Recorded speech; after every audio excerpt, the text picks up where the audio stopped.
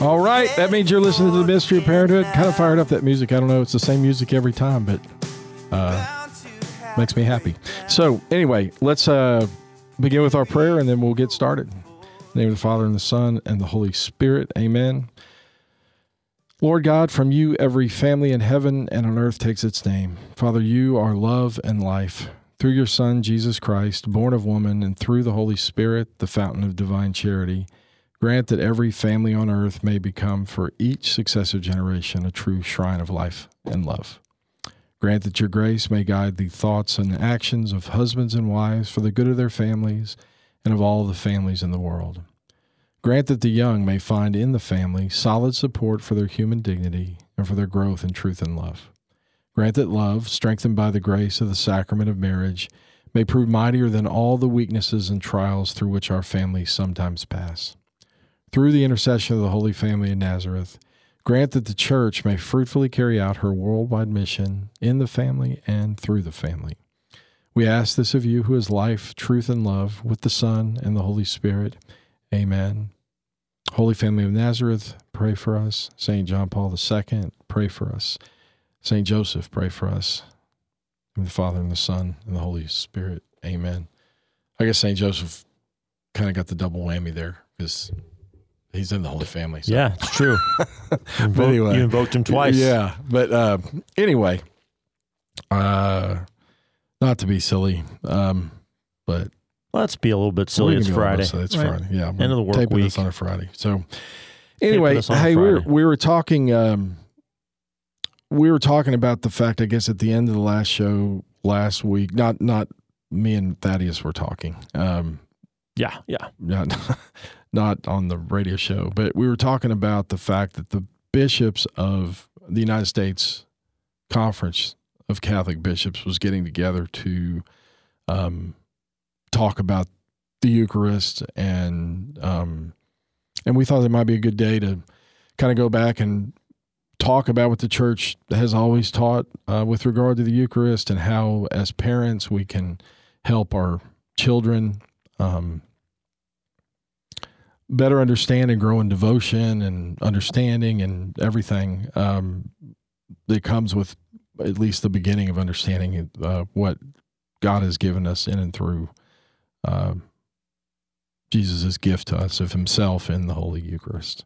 And so, anyway, I don't know. I haven't seen, and it sounds like yeah, and it was also on my heart too, because my third child just had his first Holy Communion. Oh, congratulations! On the feast of Corpus Christi, which we have one of Madison received hers here at St. Mary's when now Bishop David Conderla was the pastor here, and it was pretty cool because they may have done it here. I mean, she got to watch. I mean, she received First Holy Communion, and then they did a procession from that Mass afterwards. That's right, they did. Pretty cool. And it was also a beautiful day because the priest who gave him his First Holy Communion, Father Brian Eilers, who's the pastor at St. Joseph's Church in Bryan, is the second cousin of my wife. No way. He baptized Matthew, and Corpus Christi was the anniversary of his first Mass as a priest. Oh, my goodness. How awesome is that? So a confluence of a lot of things. Well, I'm a big Father Brian Eilers fan. Mm-hmm. So shout out to him. I've known him a long time. I hope to get to know him much better now that he's in town. So we'll get him on here. I would love get him on the Mystery of Parenthood. I would love that. That'd be great. Him and his twin brother. Did you know he has a twin brother? Sorry. Trey's getting a phone call, folks. He's got something more pressing. No, not more pressing. I forgot to press the off button on my phone. That's about it. So normally I'm pretty good about that. But not it was good. Here. It was silly. It's Silly Friday. It is Silly Friday. So y'all are listening to this on Tuesday, but you're getting the Friday. Yeah, you're getting the end of the week kind of goofiness.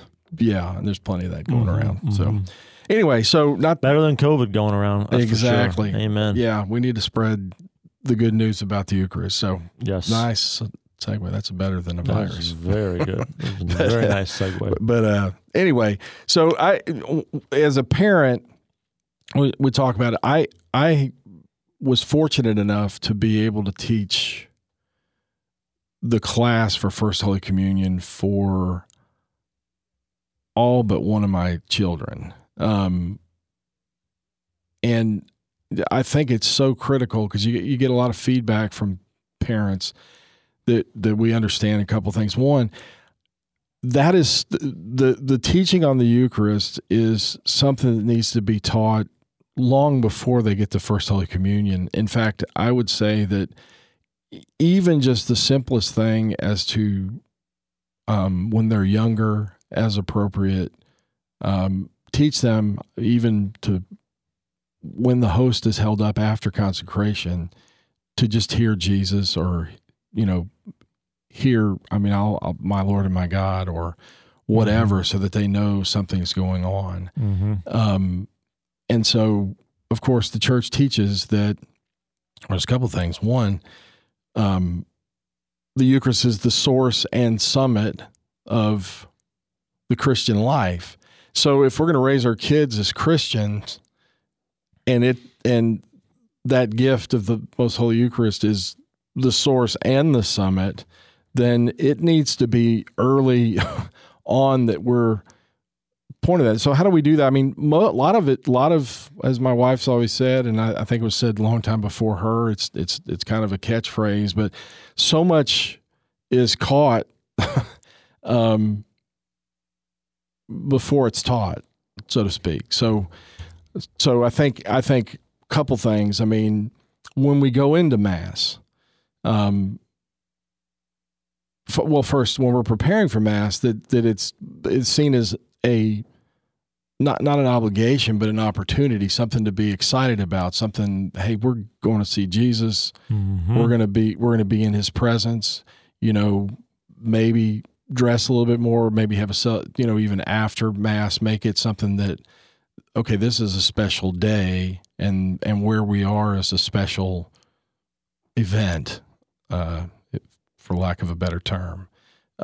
So that always should be that. It should never be seen as, I used to always say we get to go to Mass. I'm blessed. I don't remember my kids ever complaining because it was never we have to. It was always we get to.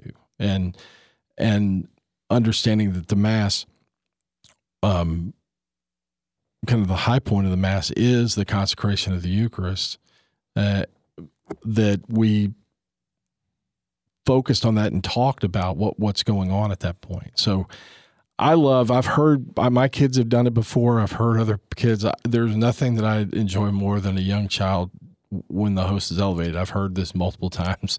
You can hear a little kid go, Jesus. Mm-hmm. Those parents have taught them. And a lot of people, I've had parents, particularly when I was teaching, they'll say, well, they can't understand it.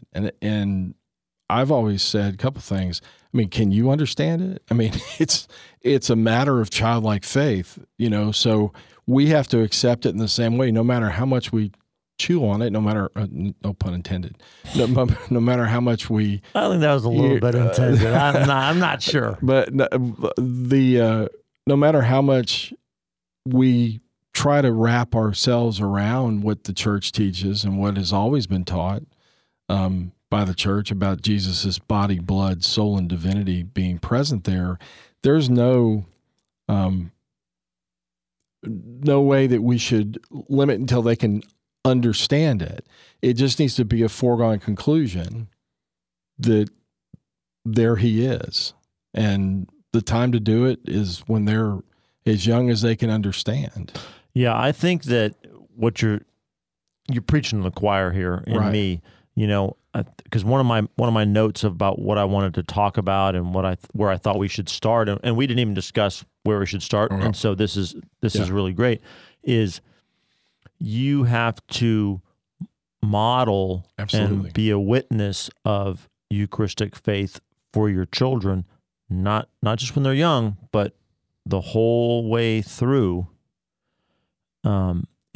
If you want them to have Eucharistic faith, and St. Augustine said, just in general, this is one of my favorite quotes from him, that faith precedes understanding, comes before understanding.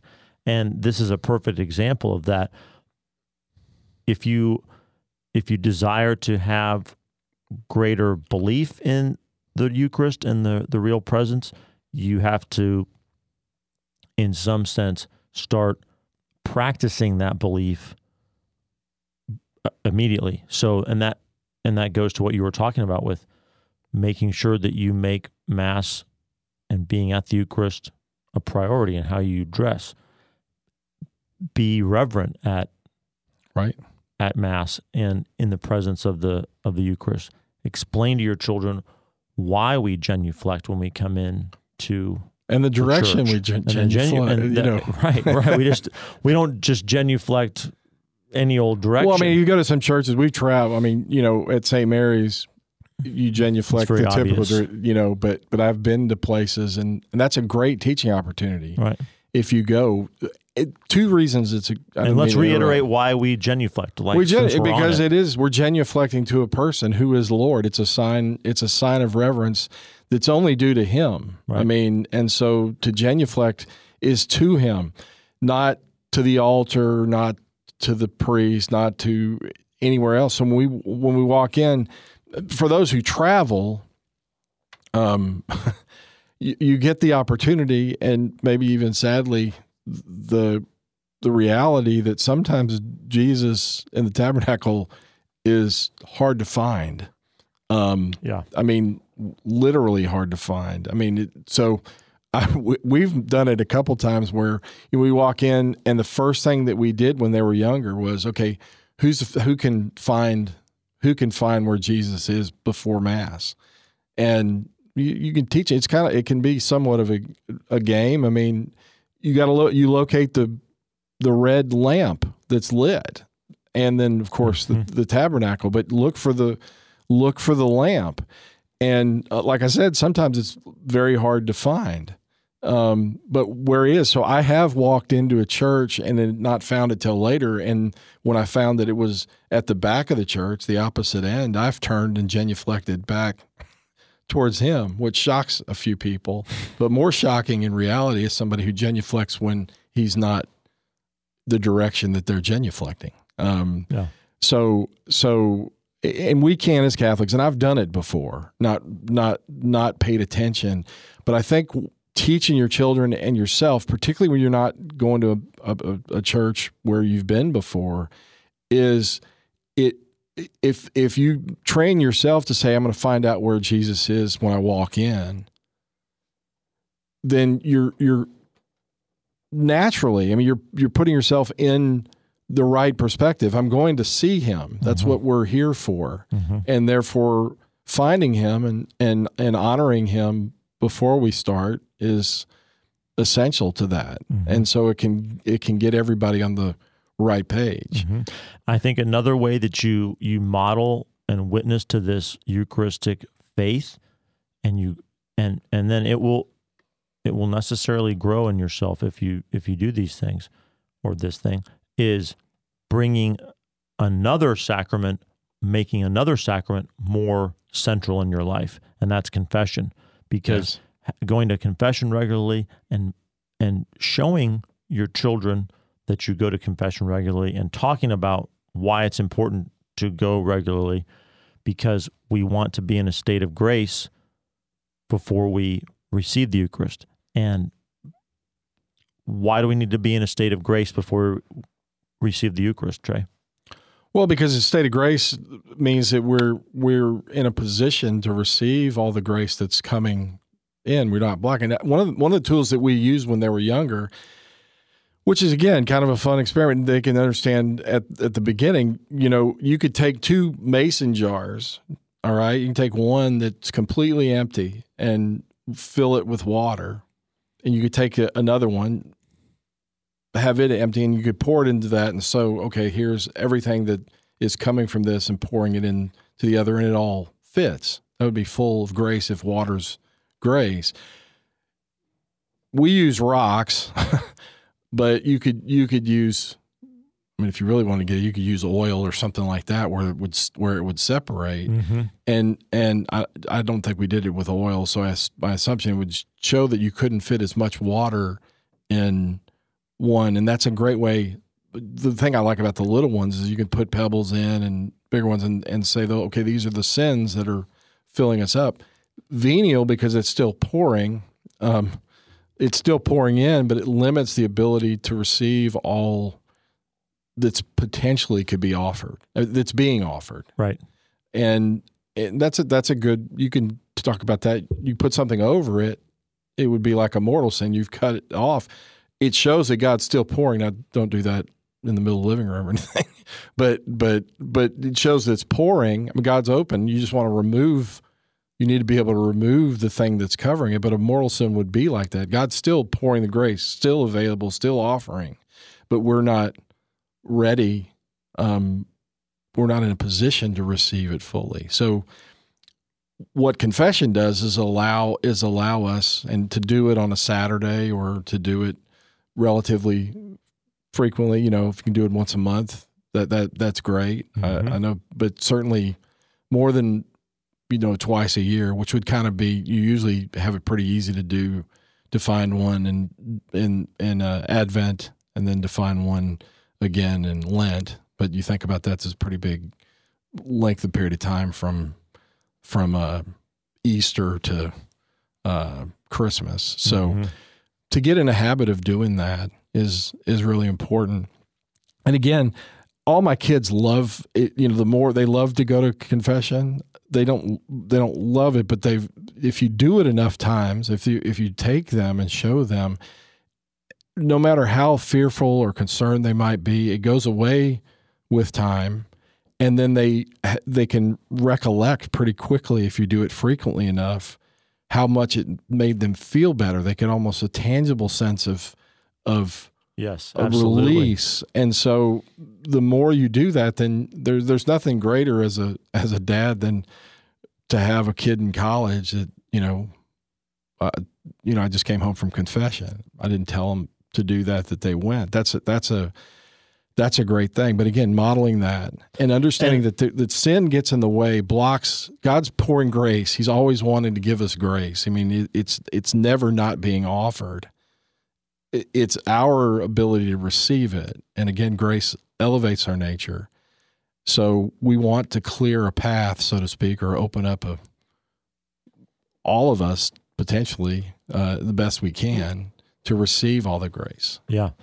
And I think making confession a part of when you are raising your children, making confession a part of their coming back into communion with you and your spouse and the rest of the family if they have done something that's seriously wrong, like a real major, could be a really major blow up over something where they just really lost control, or a major mistake.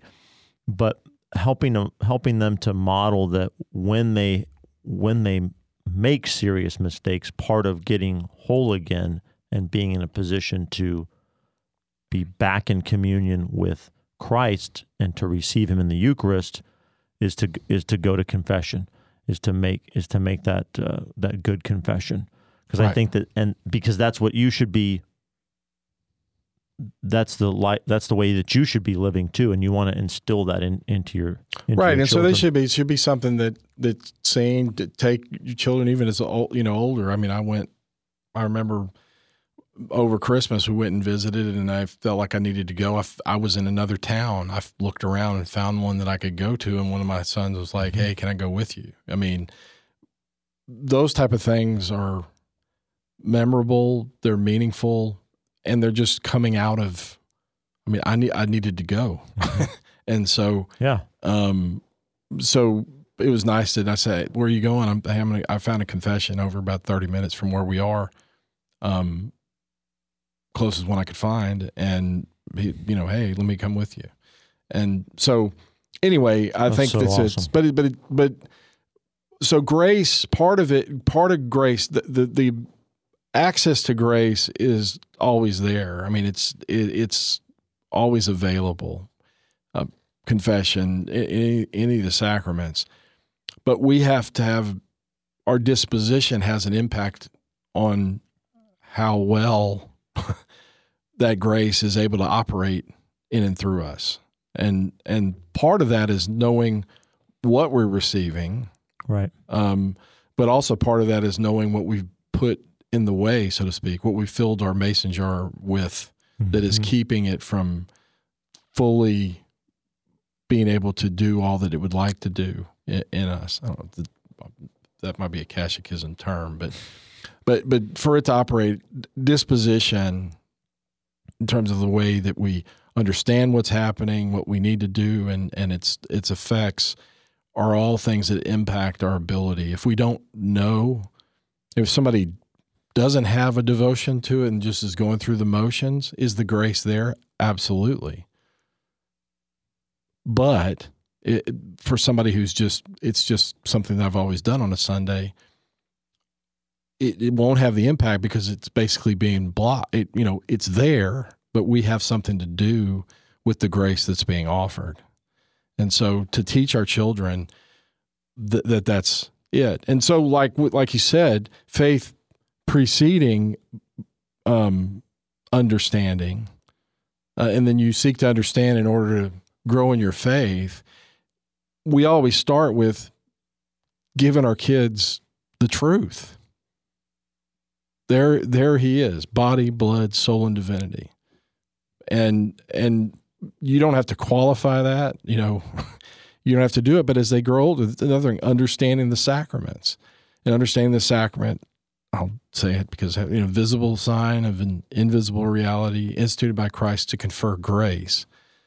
And I mean, if you just taught that God has given us signs in the form of sacraments that are also efficacious, they actually do what they symbolize, and that in doing what they symbolize, God is giving grace to us, and then understanding of a truly Christian understanding of grace, unmerited gift, but we're not deserving that, but offered to us.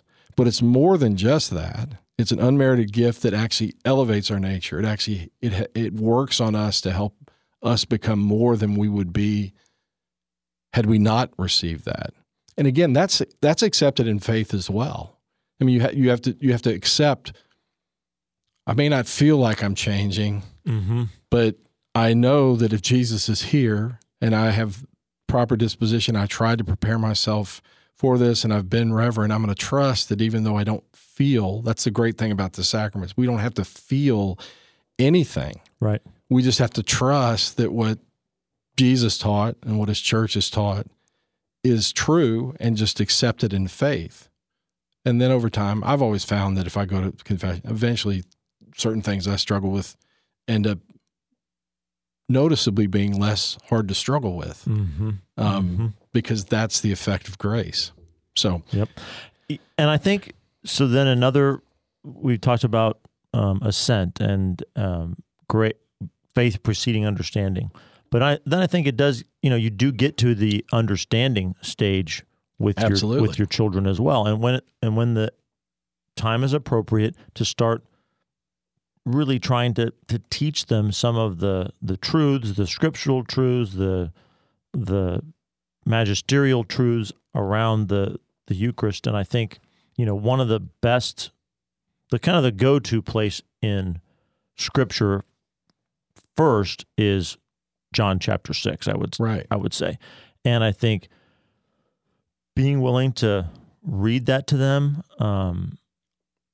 and sit around and talk about it as a family, and try to just discuss it as a family. And one of the, I think there's a lot of things we can say for a few minutes on the 6th chapter of John, but I think one of the important keys to bring out to them there is that our Lord, he makes it very clear that receiving his body worthily and regularly is what will bring you eternal life. Right. He says that I'm trying to find it here. I That's lost it. I had it and I lost it. Truly, truly, I say to you, unless you eat the flesh of the Son Yes. of Man and drink his blood, Thank you you. have no life in you. He who eats my flesh and drinks my blood has eternal life, And I will raise him up on the last day. That's good stuff. I mean, He's saying there that if you are worshiping him without receiving the Eucharist, that you're not going to have eternal life. I mean, that's Right. that's how I read. That's what it says to me. I don't know in this translation, the next line, which I think, and I highlighted because it kind of is, eats the flesh of the Son of Man. You could that, but the very next line he says, "As the living Father sent me, and I live because of the Father. So he who eats me, not even my flesh, he who eats me will live because of me." And so, Yeah. I mean, you can't get any more clearer than that. My professors in theology used to always say, "What does the text say?" Well, the text is pretty clear here. I mean, you can do gymnastics around a lot of things, but you gotta reckon it with what actually was said. And what actually is said here is that, and he doesn't say it just a few times. I mean, earlier on, "I'm the living bread. If anyone eats of this bread, he will live forever. The bread which I." So This is the bread which comes down from heaven, not such as the fathers ate and died. He who eats this bread will live forever. Right. So I'm in good company. My kids always say, "Dad, you've kicked a dead horse. You keep saying," like, well, I'm trying to make sure you actually understand. Trying to be Christ-like. I don't know. I'm just noticing that, like, here in just a short period of time, he's like, okay, if just in case you didn't get it, right. And then the sad thing is the very next thing. Some of his disciples, some of his followers, when they heard it, said, "This is a hard saying. Who can listen to it?" And Jesus looks back at his disciples, Peter and those, and he says, "Do you take offense at this?" And I think it can be something that can be offensive and you can walk away from. And it said there's many that walked away from him, but he doesn't like, "Okay, guys, I'm just being figurative here." I mean, he doesn't. He kind of doubles down and says, turns after that, and he said, "So will you also go away?" He's not saying, "Hey, just kidding," or "I meant this as figurative." He's going, no, they understood it, and they're choosing to not accept it. Will you go? And I love, Peter is my confirmation saint, and he says, "To whom? Where else are we going to go?" I mean, you have the words of eternal life, and we have believed, and we've come to know that you are the Holy One of God. And so, but I think we have to be willing to present that text to our children and hear it ourselves too. Of this is what's at stake. Right. Our eternal life, salvation is at stake with the Eucharist. That if we're keeping ourselves away from it because of maybe serious sin that we're not willing to correct, or we're staying away because we have, a lukewarm faith about it, we don't think it's that important.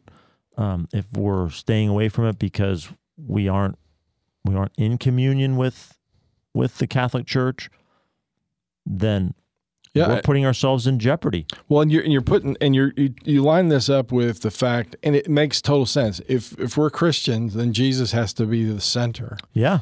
And so not just what he says, but the church, what he's given in the Eucharist is the source and summit. So if we're going to be Christians, that source is made available to us in the Eucharist, but it's going to have to actually come. We have to receive it. Right.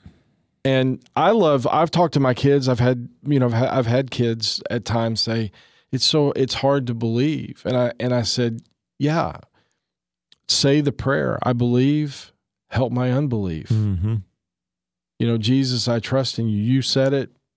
I believe it because you said it. And again, that's faith preceding. So there's faith preceding in terms of like, okay, you get taught the truth, but sometimes in the way, like if there's anybody out there that's maybe struggling with this belief, I've learned many times from priests that I've talked to, that'll say, well, just ask him, Lord, help me to have a deeper devotion. Lord, give me a deeper insight into this. Help me to understand more. But I'm not going away. You said it. I believe it. Help my unbelief. And that's a good prayer always. I mean, I also think that when old school used to always, at the, when the priest after consecration holds up the host and after consecration holds up the cup, the chalice, with his blood and with his body and blood, soul and divinity, to say what St. Thomas said when he came back as somebody who didn't, my Lord and my God, is a good habit to get into. Because again, that's a profession of faith based on what's being presented. So he holds up Jesus after the consecration. Old school, you under your breath say, my Lord and my God, my Lord and my God, my Lord and my God, which is, if you think where it comes from, it's coming from the one who said, I will not believe until, and that's a response in belief to seeing it. So there's lots of helps for you parents, because where it has to start from you is not, don't teach this like, I know how to do 2 + 2 = 4. It has to be something that you've embraced. And if you're struggling with it, hey, listen, we all struggle with it, but we have to accept it and then ask for the grace to understand it, fall more deeply in love with him, and keep returning to that. So I remember multiple things. I remember my grandfather, saying, my Lord and my God. I can remember him when they'd stopped doing the striking the breast, that he would still strike his breast. Yeah. And point us to the tax collector. That's what I got raised. My father still does that. That's what he raised me to. I do that. And I remember, and now it's part of at least during the Confiteor at the beginning. But I can remember him doing it. Have mercy on us, and the Lamb of God. Lamb of God, him striking his breast for the 2 lines that end, have mercy on us. I'm a sinner, and I think that's so. The great thing about the church, I just talked to a bunch of people that are looking at coming into the church about sin and salvation. A great story to remember is to teach the kids is the prodigal son, the son who left, and how the father responds to his return. All we have to do is turn around and come back. Even just let me, I think the devil wants us in every way, shape, or form to continue to walk away, or I'm not going to come back until I understand, or I'm not going to do this. But the answer is actually just to turn around and come back. Yep. Because unlike many of us, God the Father, as the prodigal son is meant to show, runs. I love, there's an old song, he ran to me, which is a song that was from, and you can almost hear the cry in the voice of the person saying, he ran to me. I was going back and he ran to me. Yeah. He didn't wait on me. I just turned around and started coming back, and he was looking for me. He wanted me to come back. That's the vision that we have to teach our children. And what are we doing? That's what we're doing. When we go to confession, we're turning around. We're repenting. We're saying, no, I want to do better. I know that what I've done has blocked off or at least limited your ability to have an impact in my life. Metanoia, right? Metanoia, yeah, which is literally turning around. Turning around. Like I'm going one direction, I turn around. Which, by the way, if you go to a baptism, Pope Benedict talks about this, and it's really cool. And if you go to the Easter Vigil, they'll say, "Do you reject Satan?" And even in that, before he gets to, do you believe in God the Father Almighty? So the beginning is, do you reject Satan? I do. Do you reject all of his works and empty promises? And empty promises. I do. Mm-hmm. And that Pope Benedict says that's actually showing I'm rejecting that. And then now, do you believe in God the Father? It's literally, in words, a turning around. And so I reject that, and now I want to head back this direction. And so those are just things the church gives us. So just remember this. Ultimately, the liturgy, for centuries, if you think about it, we didn't have a Bible. I mean, there was not you couldn't go, it wasn't because there was no printing presses. There were things, it was not something that somebody could pick up. The liturgy was the teaching tool of the church. That's how the church stayed true to what was there, because of the liturgy. Mm-hmm. And so going to the Mass, look at the Mass, read what's being said. You can learn so much from it, and point out to your children the things that are being said. You know, I mean, even when you pour there's so many things. It is such a great teaching tool, because if you just talk about when the wine and bread are brought up, that, you know, that's a sign of the fruit of our labor, the stuff, because bread and wine are things that there's multiple people involved. I mean, wine just doesn't, I mean, somebody's got to pick the grapes. Somebody's got to stomp on the grapes. Somebody's got to do this. And then it's got to sit there and be transformed. And bread, you know, has to have the wheat picked. It has to get crushed. I mean, all the stuff that has to happen for those two things, actually, because that's what he picked, is a sign to us that that's our offering, right, of what we have. And it was not just ours, but it's everybody else's, because bread typically is not, it's going to take multiple people for bread to come from the wheat field to where it's something we can eat. It's going to take multiple people with different skill sets to go from grapes on the vine to wine. And then there's something that happens that's almost outside the hands of the person who's doing it. They put it together. It's almost like, you know, we put the yeast in, I guess, both. Not a huge, I know you do it in bread, but there's something that happens. It's kind of like planting plants. I mean, you do everything you know, but you actually have no control over when it's going to happen, how it's going to happen. That transformation from this dough to bread and from these grapes to wine is a sign of that. So focus on that. That's a great way to teach that's what's being offered, so that we're bringing up all of our things. And that's the way we should think as the Mass is going on. We should teach our children. We've talked about with permission and even without permission if you're not going to do it. But we used to get permission for the kids to be able to write something down that they put in the basket. Don't do that without permission. But at a minimum, they might want to think, this is something I want to offer.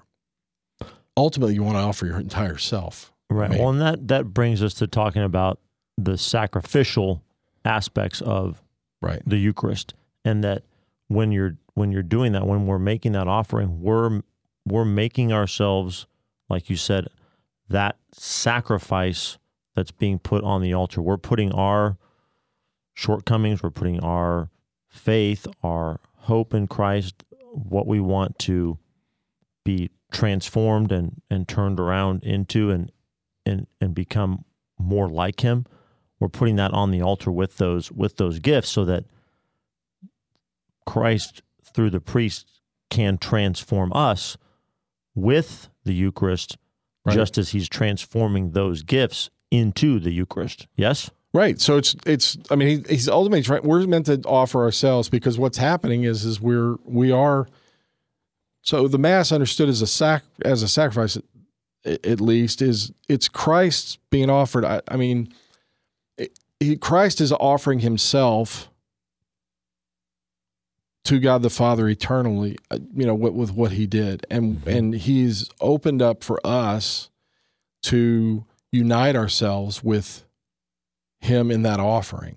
So any pain, any successes, ultimately our entire self is meant to unite ourselves with what Christ is doing on the cross, which is being represented there.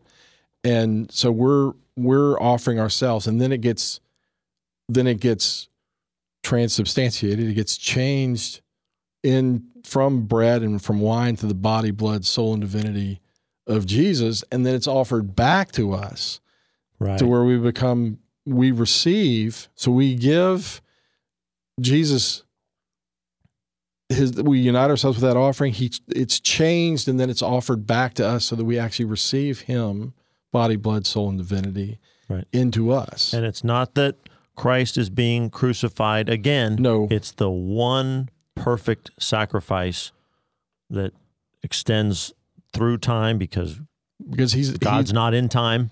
Right. He's that's what had to happen. It's sacramentally. He is 100% God and 100% man. Because he's man, it happened in time. Because he's man, it's something that's accessible to us as man because it's being offered to us. But because it's God, because he's God, it's outside of time. So we're actually, when we're at Mass, pray for the grace to understand we are entering into something eternal, something that's outside of time. There's a supernatural element. I don't know if that's the right word or not. Don't quote me if I get a good theologian. That's not it. But the reality is that we're entering into heaven, even though it's, the fifth pew, at St. Or heaven Mary's. is penetrating. Or heaven is penetrating Earth. us. I mean, it's that bringing together. I mean, another thing, the sign of the cross itself is that intersection that occurs, when you see a crucifix and Jesus is hanging on that, you have a vertical beam, Exactly. which is that aspect of heaven and earth coming together. And then you have the horizontal beam, which is meant to show the communion of the church. That's why his arms are across that thing. So it's a great sign. And he's at the center of it all. He is who unites us as individuals down here, and he's who unites us with God eternally. And so that sign's beautiful. The dropping of the watch when the priest drops a little drop of water into the cup. I don't remember the exact words that are said. Humbled himself to take on our humanity, but it unites that. But what needs to be understood about that is that wine represents Jesus and what he accomplished, that fullness, that color. If it's colored, it just has to be grape wine. But if it is that drop is all of our offerings, which he's allowing to be offered, added to his perfect offering. So we're uniting ourselves with him. That's why it's called Holy Communion. Holy because only God is holy, and communion because we come together in union with him. That's the definition of holiness, really, is to be in union with the source of all holiness. So we have access to the Trinity through Jesus Christ because that's the plan. Right. And the center of that, the source of that, is the Most Holy Eucharist. Yeah. Less important is the fact that we're in communion with one another, or that cannot really be true or really have any meaning that we're united with one another in the congregation. Right. If we're not all united to what Christ. unites us? It's Christ who unites us, is that we're members of his mystical body, and he is the head, and it's our union with him that gives us that. Otherwise, the only communion we have with one another is just a kind of vague. We're all humans together, or we're all which kind of gathered together. But we have to get a sense, and we have to get a sense of understanding this is in faith as well. There's only one source of all unity, any lasting unity. Right. Is unity itself, which is the Godhead, the Father, Son, and the Holy Spirit. Right. And we have access to that. So if we want stronger marriages, access through the Eucharist. Mm-hmm. If we want, you name it, to be better, mm-hmm.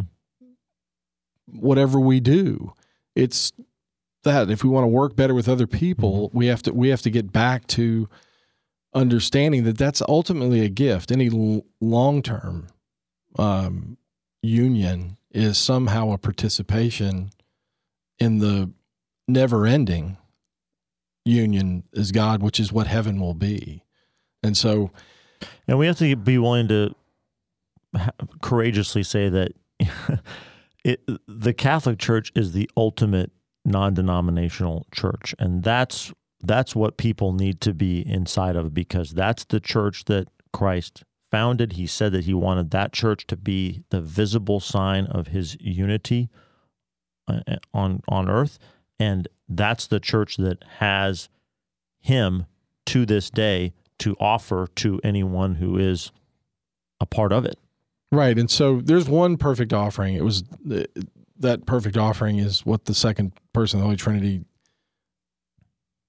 the Son of God, became man and offered himself. And so in uniting himself with humanity, he now can offer himself to us in our humanity, and when we offer ourselves back together with him, I've always said this, what God sees is first Jesus and what he's doing, and it's kind of through Jesus's eyes. And we think about him on the cross, forgive them for they know not what they do. That's why we always run back. He's always trying to unify us with his Father. He wants us all there. So see it as, it is love. It is love itself. I mean, he is giving himself freely, sacrificially, everything. So you mentioned sacrifice. So we unite our sacrifices, our struggles. I think we've talked about this before. The idea of a meal, that it's sustenance as well. Viaticum, food for the journey. We eat and we drink for multiple reasons. One is for the strength for the journey here, and then viaticum, typically is given, or at least that term is used, but yeah. I mean, it could be used for here as really well. It's strength for the journey. Yeah. I need to eat right. Get from this day to the next day. Right. And so, and there's that sense of a meal. Meal's also celebratory. That's why it's usually a feast. I mean, that's what it's viewed as. It is remembering in our minds, but also making present in and through the Eucharist. So it's there. There's always this both and. There is a sense of sign, but never, particularly in the sacraments, sign only. It actually is what it signifies as being made present in that. And so it's efficacious. It actually does what it signifies. And so, or God does what he's signifying through that. And so we have to remember it's a feast. It's a celebratory day, because that's every time we go to Mass, we're remembering what happened. So we got to take that into account. And then presence is the other one, which we talked about earlier. So those three things are typically the three layers and that are kind of talked. Meal, sacrifice, and presence are typically the three things that are taught in that way, shape, or form. Okay. But anyway, so think about what a meal is. Think about what it means to be in the presence of someone you love and someone that loves you. I mean, that's why would you ever want to be late for that? Why would you ever want to leave early for that? Why would you, if you're with somebody who loves you and who you love, I love now, we always would stay after Mass, not after, we'd go to communion, come back, and then after. This is not required; it's not. We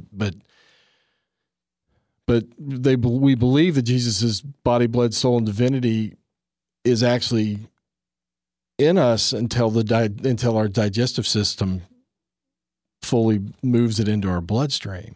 A lot of people say about 15 minutes. Yeah. So we, after we receive, there's the time there, but even afterwards, that's what I love about St. Mary's. Usually there's a song afterwards.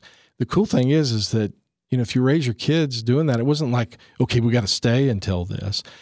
Frequently it would be because I want to stay. And then they learn to kneel. And now, when they're come home for church, most of the times I don't pay attention. Steph doesn't pay attention. We just do what we always do. But then I look down and they're all still praying as people are leaving. Again, that's not a tooting of horn, but that's where you want your kids. The witness is rubbing off. Yeah, they caught that, and we talked about it. Hey, I just it's some more quiet time with his presence Right. with me, and I Right. want to hear what he has to say. I want to savor his presence, instead of like, let's get out of here. Now, sometimes you have to go. I mean, sometimes you got some place Yeah. that you have to be, but if you have the opportunity, then that's great. So I think it's especially important to, and we can kind of return to where we started from of modeling for them the belief. And when you receive the Eucharist, receive it reverently. Bow your head. Don't be looking all over the place when you are walking back to your seat, and come and kneel down and really spend that time with our Lord in the Eucharist, Right. and let him affect your thoughts and your feelings, and try to be quiet, not only with your mouth, but actually with your mind, and Right. just be with him in the presence. Yeah. Yeah. So anyway, hopefully that was helpful, and maybe got a few ideas on how you can work with your children to keep them there, and maybe challenge you a little bit as well. So anyway, as my wife always says, pray, parent with a purpose, and prepare for God to amaze you. And he will. Please pray for us. We'll be praying for you. God bless you guys, and we'll see you soon. Bye. From the cross to the grave into heaven. From the cross